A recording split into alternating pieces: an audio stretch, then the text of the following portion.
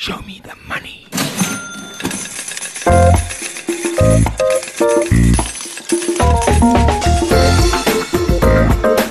Welcome to the MoneyWeb Market Commentator Podcast, where leading investment professionals share their investment insights. Your host, Ryk van Niekerk. We are talking markets again today, and today, in addition to the podcast, we are also shooting a video of the discussion. So please let me know what you think about the video. My guest today is Hannes van den Berg. He's the co-head of SA Equity and Multi-Asset within the 4Factor team at 91. Hannes has been with 91 for 4.5 years, and before that, he was at Fairtree Capital for nearly a decade. He is a CA and also a CFA charter holder. Hannes, thank you so much for joining me. First of all, who and what is the 4Factor team? Ryk, thanks for the opportunity and nice to talk to you today. 4Factor is a style that 91 previously invested asset management embraces to identify stocks on a global scale. So they analyze stocks according to the quality or the strategy of the business, the valuation of the business, the earnings profile, earnings revision, and then also technicals.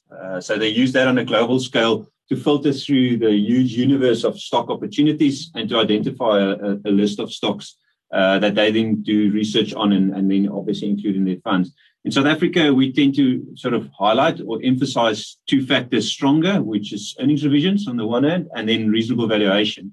We've found that over time, we've analyzed markets and what contributes to return specifically for the South African market, and that earnings at a reasonable valuation is what we believe drives share price outperformance in the South African market. But is that the case currently? Yes, I mean, it's a good question, Ryk. I mean, if you look at the South African market, COVID-19 have reset a lot of earnings expectations for companies in South Africa. So we are seeing a lot of very positive revisions, especially on the SA Inc. side in South Africa. Commodity prices have been very supportive for the resources counters. So we've also seen a lot of positive revisions and change in sentiment and expectations for the resource counters. So to answer your question, yes, we are finding quite a lot of buying opportunities on the South African exchange at the moment. Now, I've spoken to several of your peers at Allan Gray and Coronation in recent weeks, and they are pretty bullish about the local market. They also see a lot of value. They also see a lot of buying opportunities. What is your feeling about the temperature of the local market?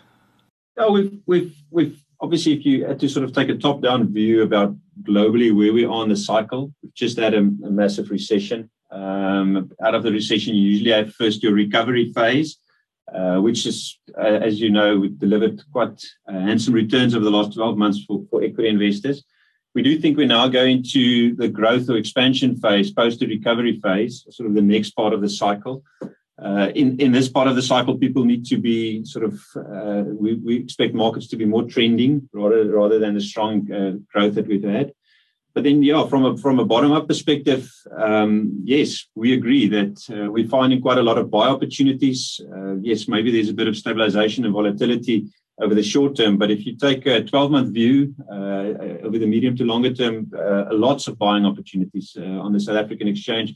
On the SA Inc. side, we would agree with our peers. Also on the resources side, more recently we've seen a bit of a pullback in the last few weeks, and that creates a fantastic opportunity to position yourself correctly going into 2022. But if you look at what happened between 2010 and 2021, if we can take that period, we've underperformed most international markets, especially the US market. But then last year, after the crash, we saw a very strong rebound of local stocks, and it was pretty much correlated with what we saw elsewhere. But over the past few weeks, as you've just said, it seems like we've lost steam a bit. Are you concerned about this, or do you think it's just a short-term thing? How do you think we can close the gap again and be better correlated to especially what we're seeing in the US, where we see records every second week? Ryk, your first point about the previous decade from 2010, I think it was an easier trade to have everything offshore. SA Inc. stocks, I mean, we know about the political environment, we know about the anemic growth environment, corruption. That was sort of the ideal trade. Was to have your money offshore, benefit from a weaker rand and the bigger universe of stocks that you can invest in on the offshore side.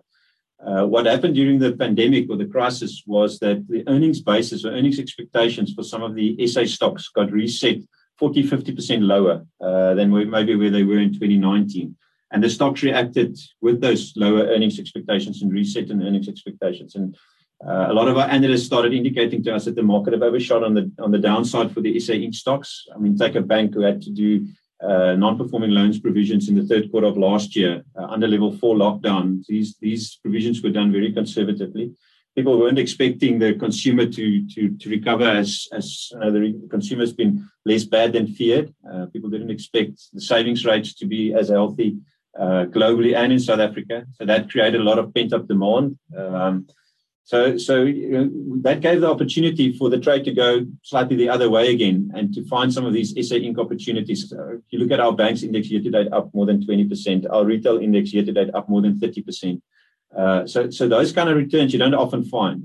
And the trade was the other way around for the last 12 to 18 months to bring some of that capital back from offshore to South Africa and to invest in some of the SA Inc. opportunities. And we tend to think that trade has still got some legs. We tend to think the opportunity continues into 2022. We can talk about some of the stocks and opportunities. We recently engaged with a lot of the companies. We still think there's upside to the earnings expectations for some of those SA Inc. stocks. So we would agree with the peers as you've mentioned. So let's talk about the SA Inc. stocks because in many ways, I also think the local market has been distorted with the poor performance of Prosus and Naspers in recent months, because that did drag down the JSE significantly, whilst many other SA Inc. stocks have actually performed really, really well. And so at which stocks are you looking, which stocks are you currently buying? You're right. If you look at Naspers and Prosus, they're down year to date, relative to an index that's in the green. So a lot of sort of value got attracted, negative returns from those two big stocks on our index. Currently, the banks still screen as a very attractive sector to us. When we speak to these banks, retail advances inside the corporate and business lending practices that they've got, it's going better than expected. As I've mentioned, non-performing loans, the provisions that they've made, those non-performing loans are behaving better than what the banks thought. Non-interest income or revenue, transactional activity exceeding expectations. So that's a very attractive sector. Insurance companies as well had to make provisions for first and second and third wave. We think we've reached the point where they've also adequately provided. Interesting that people feared that the insurance market, because of persistency, would struggle because the consumer would be in a bad space. And we've recently spoken to Sanlam and Old Mutual, and persistency levels are better than expected. So maybe a pandemic like we've had makes people look into insurance and maybe also health insurance in a more positive way, and therefore you would like to get your bases covered. So insurance sector, stocks like Old Mutual and Sanlam are looking interesting. And then on the retail side, I've mentioned a stock that I think we think has got tailwinds, Shoprite, repositioning themselves quite well. They've addressed their balance sheet concerns, exited some of the businesses in Africa. They're repositioning themselves on the fresh side. Some of the shops are seeing capital spending and refurbishment. They've got new systems, the SAP system that they're rolling out. So therefore, their GP margins are starting to benefit and opening up. Checkers is trading incredibly well.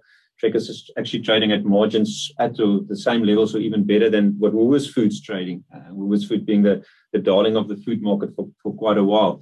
We also like the credit retailers. They've got two levers that they can pull. They can either hold back on credit, and therefore they have a better default experience. So therefore their credit experience is better, and they can be too conservatively provided. Or they can use that credit lever to drive revenue and top line, and grow their top line by extending credit to the consumer. You don't often find that they hold back on credit and have a bad debt experience. The market penalized them for both. And that exactly was the opportunity. So we quite like the likes of Truworths and Foschini. Pepkor is benefiting from a lot of grants being extended into next year. Also people trading down into the value segment. We tend to think they're in a good position. They've addressed their balance sheet concerns, so a lot less debt on the balance sheet. So you've got a better high free cash flow profile from Pepkor. Another stock that's trading quite well is Motus. Management, I remember in 2007, 2008, when we went through the financial crisis, these companies struggled to control their fixed costs, and there was negative operating leverage. This time around, Motus came through the crisis managing their working capital and their fixed costs exceptionally well. Also, the 300 basis points lower interest rates helped the vehicle market. And we also saw that on the banking side. VAF or vehicle advances that they give to consumers has been very strong, and therefore Motors has benefited from that. Are you selling anything aggressively? Right, we are underweight rand hedge stocks, defensive industrial rand hedge stocks. We don't own the likes of Anheuser and British American Tobacco for specific company reasons, and we feel the upside or the potential return potential on some of the SA Inc. stocks and also on some of the resources stocks exceed those rand hedge stocks. So we see them as funders. I'm looking at the fact sheets of two of the funds where you are involved with the management, the 91 Equity Fund, which is a Regulation 28 fund, and the 91 SA Equity Fund, which is 100% invested in local assets. And it's very interesting to see that the SA Equity Fund has slightly outperformed the internationally or the Regulation 28 fund, which has about a 25% foreign exposure. How did this come about? Because that is probably contrary to the perception or expectation. Yes, Reika, that's a very good point to make. It's not often that you find, we also highlight this in the balanced and multi-asset space, it's not often that you find domestic balanced funds outperforming global balanced funds. And the point you're making here is that a domestic equity fund is outperforming a fund that's got global exposure. There are lots of ways to look at this. I mean, the common belief out there is that South Africa as an equity market is smaller than 1% of global market capitalization. So you have to find more opportunities in the global space than you would potentially find in the 60 to 70 or 80 stocks that form part of our investable universe in South Africa. So yes, there are lots of sectors, a semiconductor sector. There are lots of more tobacco companies, lots of more luxury goods companies, more oil and gas companies, more tech companies that you can find on the offshore side. So there's a much bigger universe from a stock selection perspective. The rand has been much stronger over the last 12 months. In the middle of the crisis, we also got a debt downgrade. The rand was at 18.19 to the dollar. As it stands today, it's at 14.50. So any offshore exposure has been fighting that stronger rand trend. So over the medium to long term, having some money offshore and having some offshore exposure is probably the right thing to have. Better opportunities, greater growth rates, companies that do quite well, gain from market share, operating and financial leverage, that's positive. In the short term, as I've said, South African earnings and equity prices got smashed quite hard, and that was the exact opportunity over the last 12 months. The return profile of some of these SA Inc. stocks over the last 12 months have exceeded what you would have seen as returns in rand terms from some of the offshore stocks. So local is lekker is a phrase that we often use in our team. Local stocks have done incredibly well relative to having your money offshore over the shorter term. Yeah, it's also obviously a stock picker's market because we have challenges and it affects certain sectors. But I think if you select wisely, you can get these type of returns. But if I look at the top holdings of the respective funds, they are pretty similar. Your biggest holding is in Naspers. I'm looking at the July fact sheet of both funds. And did 91 exercise the swap with Prosus? Yes, right, we did. There was obviously first the voting process on the Prosus transaction, which we engaged with the company extensively about, and we can talk about the voting and management alignment and remuneration and share buybacks. A lot of work and effort has gone into that. You would have obviously known that across the South African industry, there was a industry collaboration and working together with regards to this transaction. But now post the transaction, yes, we did tender our Naspers shares. So as it stands today, we held just short of 8% in Prosus.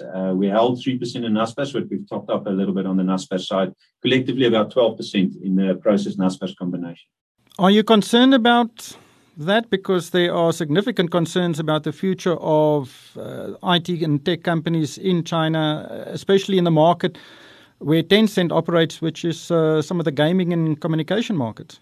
All right, I would say if you had to ask me what are the two biggest concerns, what are the two things that we lie awake about at night? One would be the tightening cycle policy changes we're seeing globally.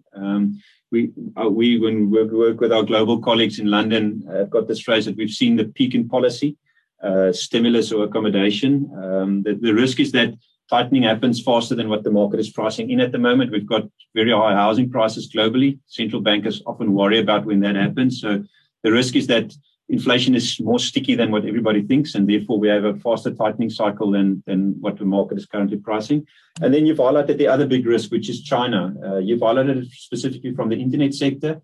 We tend to think it's broader than just the internet sector. It's a bigger political agenda around regulation, not only in the internet space. We recently saw in the gaming space with certain Macau companies, also regulation being introduced in the food and drug sector.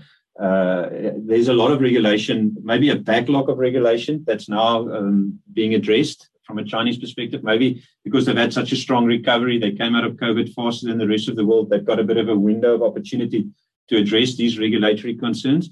But to answer your question, we saw this in 2018 when they addressed the gaming regulation issue, worried about addiction. They were worried about minor gaming and children spending too much time in front of screens and specifically gaming. We think it's short-term pain, but there's medium to longer-term upside. If you had to ask me today with a blank sheet of paper, would we be buying Naspers and Prosus? I think we're going to look back in 12 to 24 months and see this as a fantastic buying opportunity for these stocks. So we don't think these companies are broken. We think that the introduction of regulation, and we speak to our Chinese colleagues almost on a weekly basis, people on the ground who help us to understand the Western view of this, the Western world view versus the Eastern or the Chinese view and what's actually happening on the ground. And I must say, I think from where we're sitting or looking outward into China, it seems like a lot more of a hostile and a volatile environment versus how they are experiencing it on the ground. So we remain constructive. We think Tencent is a fantastic business. If you buy Naspers and Prosus, that's what you're buying. Gaming is about a third or 30% of the business as it stands today, not the 2/3 as it was a few years ago. And therefore, we think this is a fantastic buying opportunity. So are you accumulating shares at these prices? We have been buying over the last few weeks, yes, Ryk. So subsequent to the transaction, we bought some Naspers and we've also bought some Prosus. So yes, we are buying. Prosus is also doing a share buyback at the moment. So they've also allocated capital towards that. We tend to think that the investments phase that Tencent currently is in, they've announced to the market that they're using some of the revenue that they're generating to invest additional engineers and development, additional advertising, positioning the business correctly. What we saw in the previous cycle is that initial phase leads to lower margins, but then after that, it leads to stronger revenue. So this investment phase, we tend to think will bear fruit over the medium to longer term. So yes, we are accumulating. Yeah, Naspers, I see 22% down since the beginning of the year. A significant opportunity or signal. I don't know which one we will see in a few years' time. But then, just lastly, you in the both funds you have significant exposure to the basic materials sector, the commodities. In the top holdings table you publish with your fact sheets, I see Anglo American, Impala Platinum, Sasol is there, BHP Billiton, Sibanye-Stillwater. Big South African commodity counters. Do you think the commodity cycle may be close to a top? How do you approach it? Yeah, right. A lot of words like a super cycle, etc., have been thrown around over the last few months. I don't think it's a super cycle. Like I said earlier on, we think that we go from a strong recovery into a growth and expansion phase of the cycle. We don't foresee, given where real rates are globally, we don't think a recession is imminent. So we therefore think that global growth stays at or above average level. So if you have that kind of environment where you have above average growth levels globally, emerging markets tend to do well. Yes, there's been a few sort of announcements and a bit of volatility inside China with regards to steel production and the housing market, a bit of a slowdown. Total social financing being a variable that a lot of people focus on, which is around loans and supply of money into China. So yes, there's a bit of a slowdown, but if you look at commodity markets in general, we tend to think supply-demand dynamics are very supportive for the likes of PGM metals, palladium, rhodium, platinum. Yes, there's a big chip shortage that's causing a bit of a delay in production and therefore demand being pushed out to 2022. I think the market got a bit caught off guard by that. There's a lot of supply chain disruption around. If you look at global shipping tariffs, it's at incredible high levels, and the reason for that is that there's a shortage of supply. We tend to think that because we've had the global financial crisis, because we've had labor disruption, because we've had COVID-19, not a lot of investment has gone into the supply of, for example, PGM metals or iron ore production, copper production. New supply coming online has been very slow. And we think that demand, maybe it's been, the curve is flatter and maybe a bit longer, so demand being pushed out to 2022 is still constructive. And therefore, a lot of these commodities are in a tight position if you look at supply-demand dynamics, and quite supportive for the revenue line and also for the earnings lines of some of the companies that we hold. We also think that the balance sheets of these businesses look materially different to what they did the last 5 years. They don't have a lot of debt. They actually, some of them in net cash positive position. Impala just announced they're going to target to sit on 20 billion rands worth of cash. That means if commodity prices stay constructive, the free cash flow profile to shareholders are double digits. If you look at even spot prices post this pullback that we've recently seen, these companies are trading at 20 to 25% free cash flow profiles, which means you get your money back over a 4 or 5 year time period. So yes, we're still very constructive on some of these commodity counters, and we tend to think that from an earnings perspective and from a total shareholder return perspective, that shareholders will benefit from these returns. And you must be smiling about the dividends flowing in. Yes, we are. It's nice to get the free cash flow. I must say the last month or so, the movement in these commodity prices have not been easy. And a lot of them, because of the chip shortage, as I've mentioned, the rhodium prices have pulled back. Iron ore price is not at $200 anymore. It's, as we said, at $125. So that we've seen that in the share price actions, but we think it's an opportunity to accumulate. So therefore, this pullback is in our view, like I said up front, an opportunity to position yourself appropriately going into 2022. Hannes, thank you so much for your time today. Thanks, Ryk. Thank you. That was Hannes van den Berg. He's the co-head of SA Equity and Multi-Asset within the 4Factor team at 91. Thanks for listening to the MoneyWeb Market Commentator podcast, where leading investment professionals share their investment insights. Hosted by Ryk van Niekerk. For more MoneyWeb podcasts, go to moneyweb.co.za or the app and follow MoneyWeb News for daily updates.